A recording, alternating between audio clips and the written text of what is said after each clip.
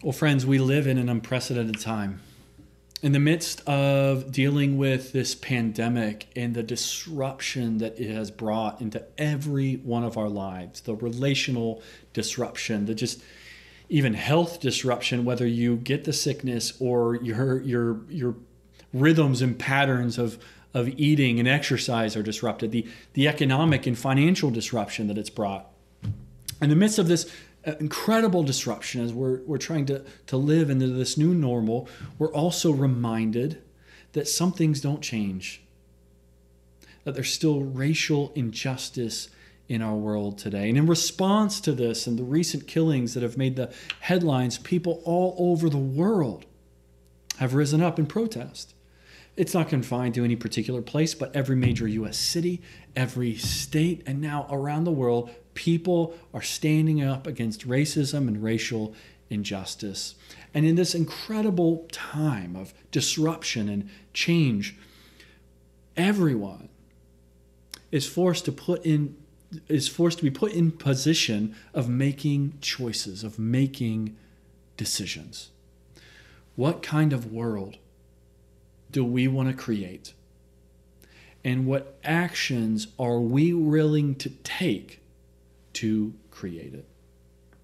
And as God's people, we're no different. We are in the midst of needing to make choices. And in a time of disruption, the choices are a bit more clear before us. So, when we're just coasting through life, we can kind of go with the flow, and we're still making choices that are leading to those ends, but we might not think about it. But now, friends, we're aware of our choices and how they can impact the well-being of others and how they can impact and address the issues of injustice in our world.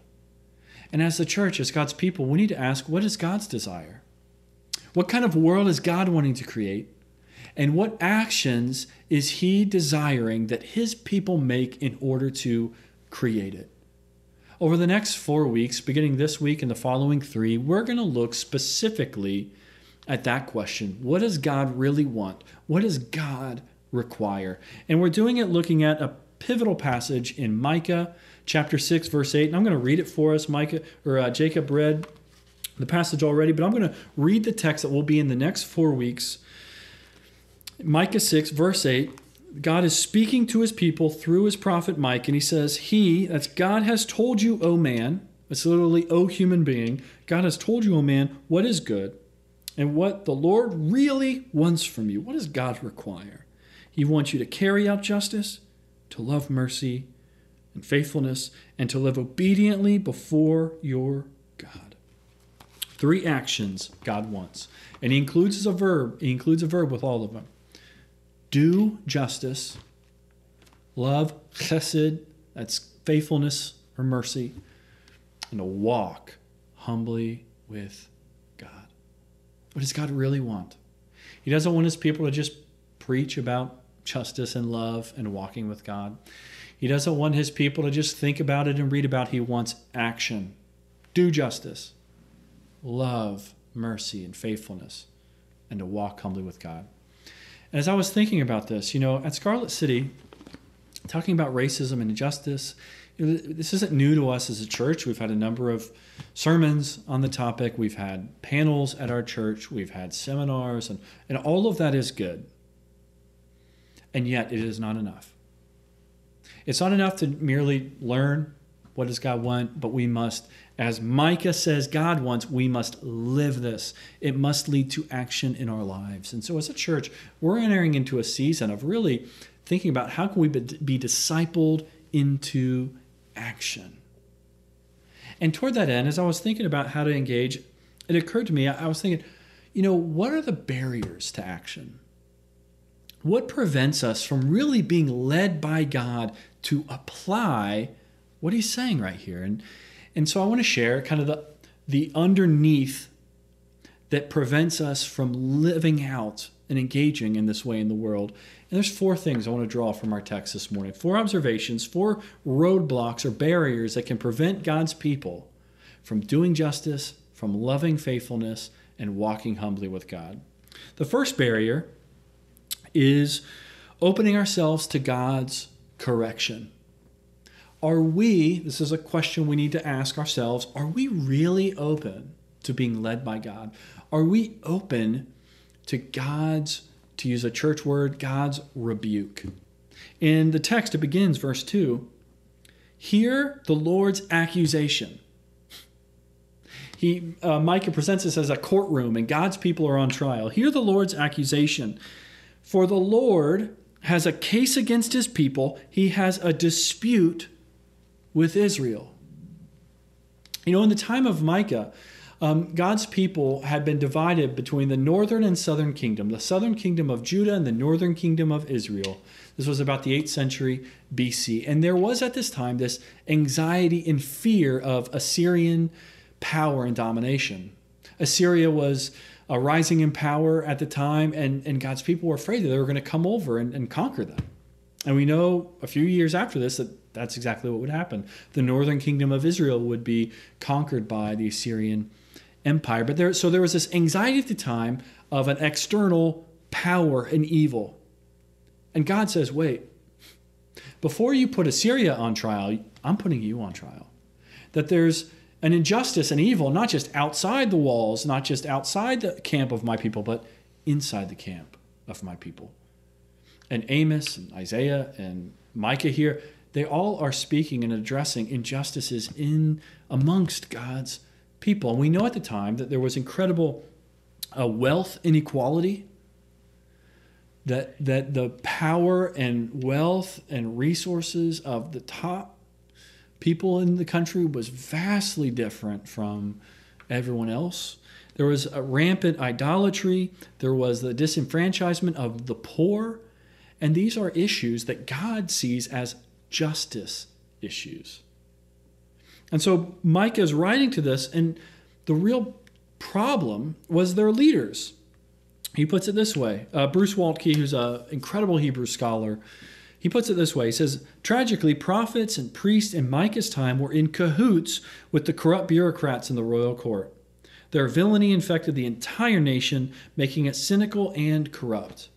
In order to ingratiate themselves with rich and ruling classes, the hireling prophets, you hear that? They were paid off. The hireling prophets fatally preached I am's gracious attributes at the expense of his righteousness and justice. Micah, filled with the spirit of justice, preached judgment upon sin and grace for the repentant. Whereas his depraved rivals were filled with lust, greed, and selfish ambition, Micah was filled with zeal for the oppressed, the telltale sign that he was full of I am's spirit. Do you hear that? Micah was filled with zeal for the oppressed, the telltale sign that he was full of I am spirit.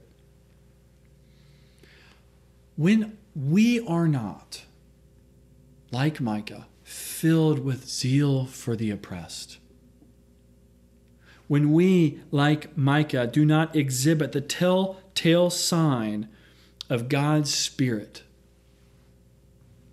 are we open to correction? Do we have a posture within us that is able to hear from God? Something needs to change. Friends, unfortunately, the American white evangelical church needs to course correct. We have a poor track record of standing up against racial injustice.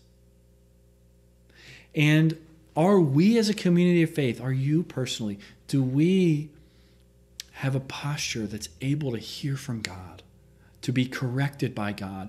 Or are we merely concerned with the evils and wickedness of others outside the walls of the church? Are we open to hear? If we're not open to hear, it doesn't matter anything else we can say. It doesn't matter anything else we can read. If we're not able to God correcting us and changing our course to be more in more alignment with His will, what He really wants, and we can preach we can have all the seminars, we can have all the conversations, but change won't happen. Is there openness to being corrected by God?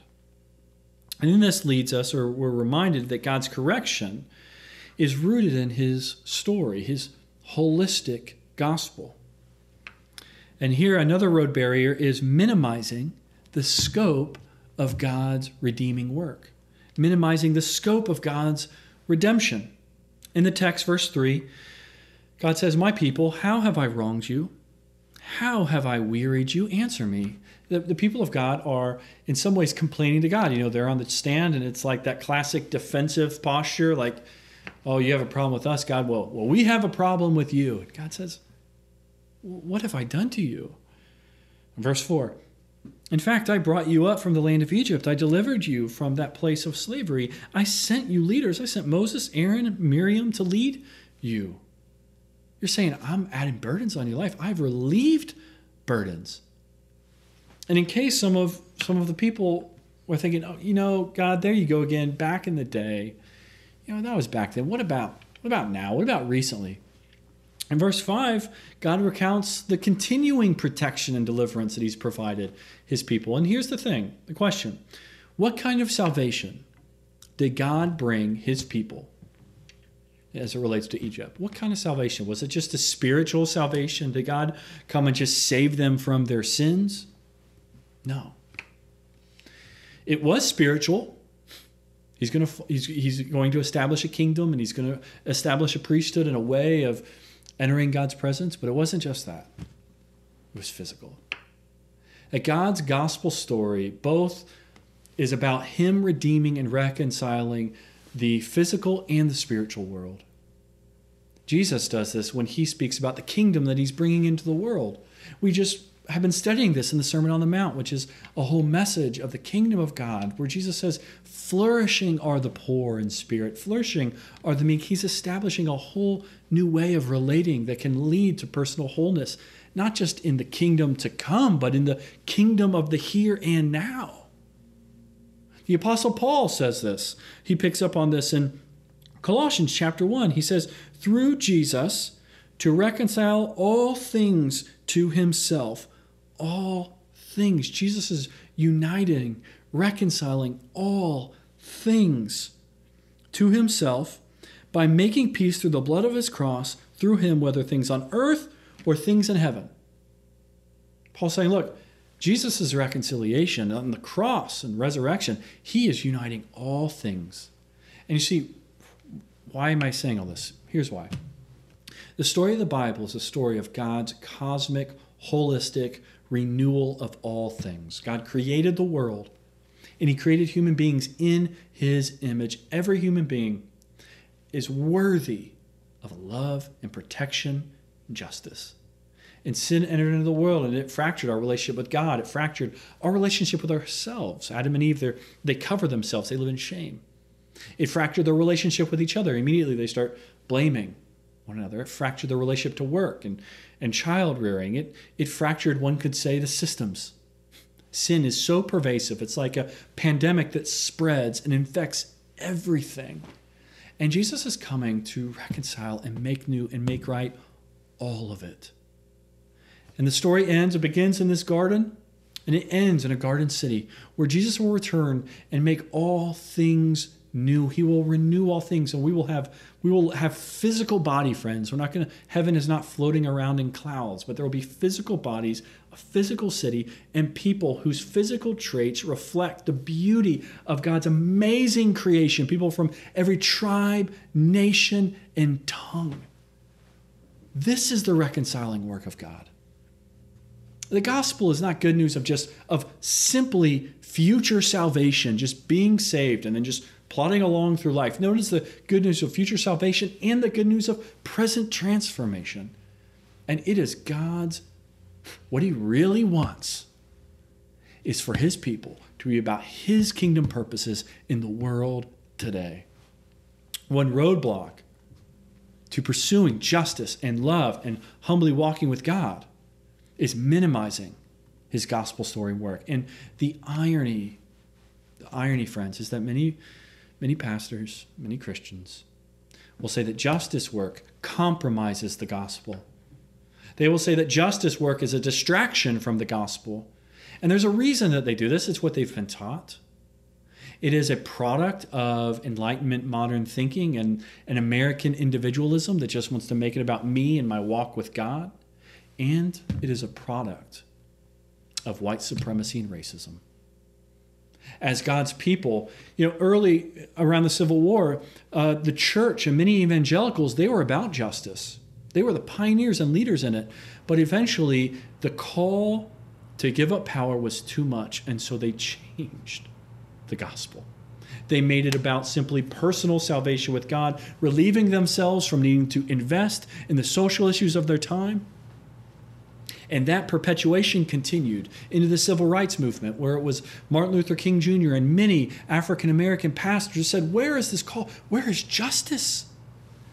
And the call was, there were white pastors who did not have ears to hear. And so, friends, justice, far from being a distraction of the gospel, is the very essence of the gospel. Do we have ears to hear? Are we minimizing the scope of God's work? And then this leads to the next thing. A barrier is that when we're not internalizing God's grace.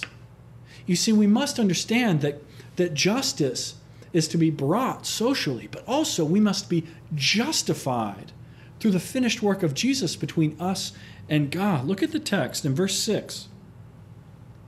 God's people are responding now. They say, with what should I enter the Lord's presence? With what should I bow before the sovereign God? In the ancient Near East, anytime you entered a temple or into the presence of God, you needed to bring something. You needed to bring some kind of sacrifice. And here the worshiper, they think they can buy off God. They think God is just like some politician or some prophet, that if they give him money, he'll get off their back.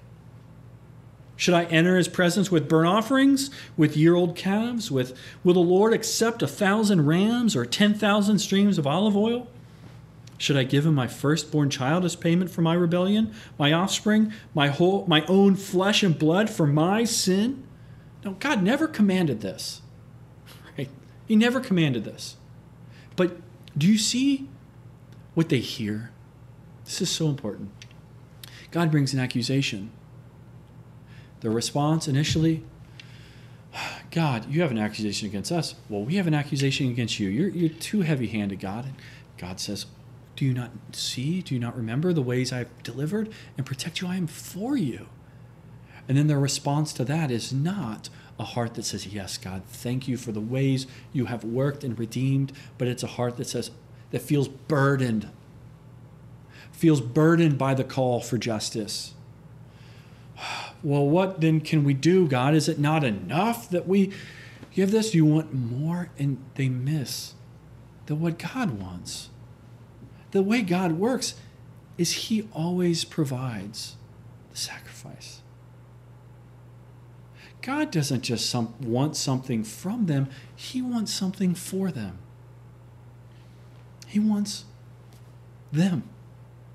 He wants them, that it's about grace. I mean, this is why Paul again says in Colossians 1, through Jesus to reconcile all things to himself by making peace through the blood of his cross, that Jesus made peace between us and God through the cross. That if we're going to extend justice socially, we need to experience justice and mercy personally. Brian Stevenson, an American lawyer and author, the founder of the Equal Justice Initiative, and he wrote the book Just Mercy that was recently made into a film. He puts it this way, speaking of the need to experience grace and mercy personally in order to extend it to others. He says there is a strength, a power even, in understanding brokenness, because embracing our brokenness creates a need and desire for mercy. And perhaps a corresponding need to show mercy. When you experience mercy, you learn things that are hard to learn otherwise. You see things you can't otherwise see. You hear things you can't otherwise hear. You begin to recognize the humanity that resides in each of us. I love that. Begin to understand the humanity that resides in each of us. Friends, It doesn't matter how much money you have, what names you can drop, how far up the ladder in your career you've climbed, what school you've gone to, what amount of justice work you're invested in. All of us need God's mercy.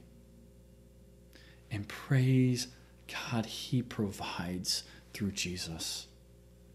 If we're going to extend mercy and justice and love to others, we got to experience it personally first. Road barriers to acting justly and loving faithfulness and walking humbly with God. The barriers that prevent us from doing this, are we opening ourselves to God's correction? Are we minimizing His work? Are we internalizing His grace? And then lastly, are we prioritizing God's priorities? Are we keeping central the things that God keeps central in the text? Now we've finally made it to verse 8. In response to God's people saying, what does God want? He says, He has told you, O man, what is good. In other words, this isn't hidden. It's not secret sauce recipe. This is what God has always been saying, what the Lord really wants from you. Do you hear that? What the Lord really wants. The verb here that we translate really wants is the idea of something that's essential. It's a requirement. Some translations say, what is God's requirement for you? When I think of a requirement, I think of requirements that a software program needs in order to run on a system. There are certain system requirements. I think of a requirement being of if you want to get your driver's license, you have to be 16 years old. If you show up at the DMV and you are 14, they're not going to give you a license. It doesn't matter how smooth a talker you are. There's a requirement and you don't meet it. I think of to graduate with a degree. There are certain classes that are requirements. You cannot graduate unless you take or satisfy these requirements. What God's saying is there are some things that are required, that are essential. There are electives, things that are important, and there are requirements. Do we focus our energy on electives or on what God requires? And He's very clear, and it's not just here in Micah. We see it all throughout the prophets, all throughout the Bible. What are God's requirements? Justice, love, and walking humbly with Him. And just this past week, Pastor Jacob and I were hanging out and talking, and Jacob asked, he said, do you ever worry that we might be way off on some really important pivotal truth? And we talked through a few of the examples of things we might be wrong on. And he brought up, and we know that the Bible says that pastors and preachers and teachers of God's word are held to a high account. I'm going to be held accountable to God. And I don't take that lightly. Jacob doesn't take that lightly. That brings a certain element of healthy fear, of knowing we'll have to give an account, and that sobers us up to have this conversation. Are we really aligning our heart with God, or is it something else? But as we were processing it, it brought us back to there's so many things we don't know. There's so many things we don't know. Life is so full of gray, and the Bible always treats it that way. There are some things that are not completely clear. Some doctrines, some preferences we have. And the choice I think that we have to make in life is, are we always going to try to fight to come back to the things that are clear? The clear priorities that God has laid out from the beginning of the Bible to the very end. And so over the next few weeks, we're going to unpack those three clear priorities that God really wants. And I want to invite you to engage. We're going to define terms. But as we enter into it, the question really before us is, are we going to want what God wants? Or are we going to want something else? Are we willing to invest the work to prioritize what God's priorities are? Or are we going to settle for our preferences? Friends, I want to invite us in this season to listen with a willingness to be corrected, to not minimize the scope of God's work, to internalize the gospel of grace, and to be about, really, in this season of making choices, reflecting on life and what kind of world do we want to help create, that we put in the work to prioritize what God prioritizes. Let's pray. God, thank you for making your heart clear. There are times when we fail to see it. And as one mentor of mine, Dr. Corey Edwards, said this past week, all of this justice work, all of it must be rooted in your character. You do not change, God. We are the ones who change. God, help us to change, to be more in alignment with your unchanging love and character. It's in your Son's name that we pray. Amen.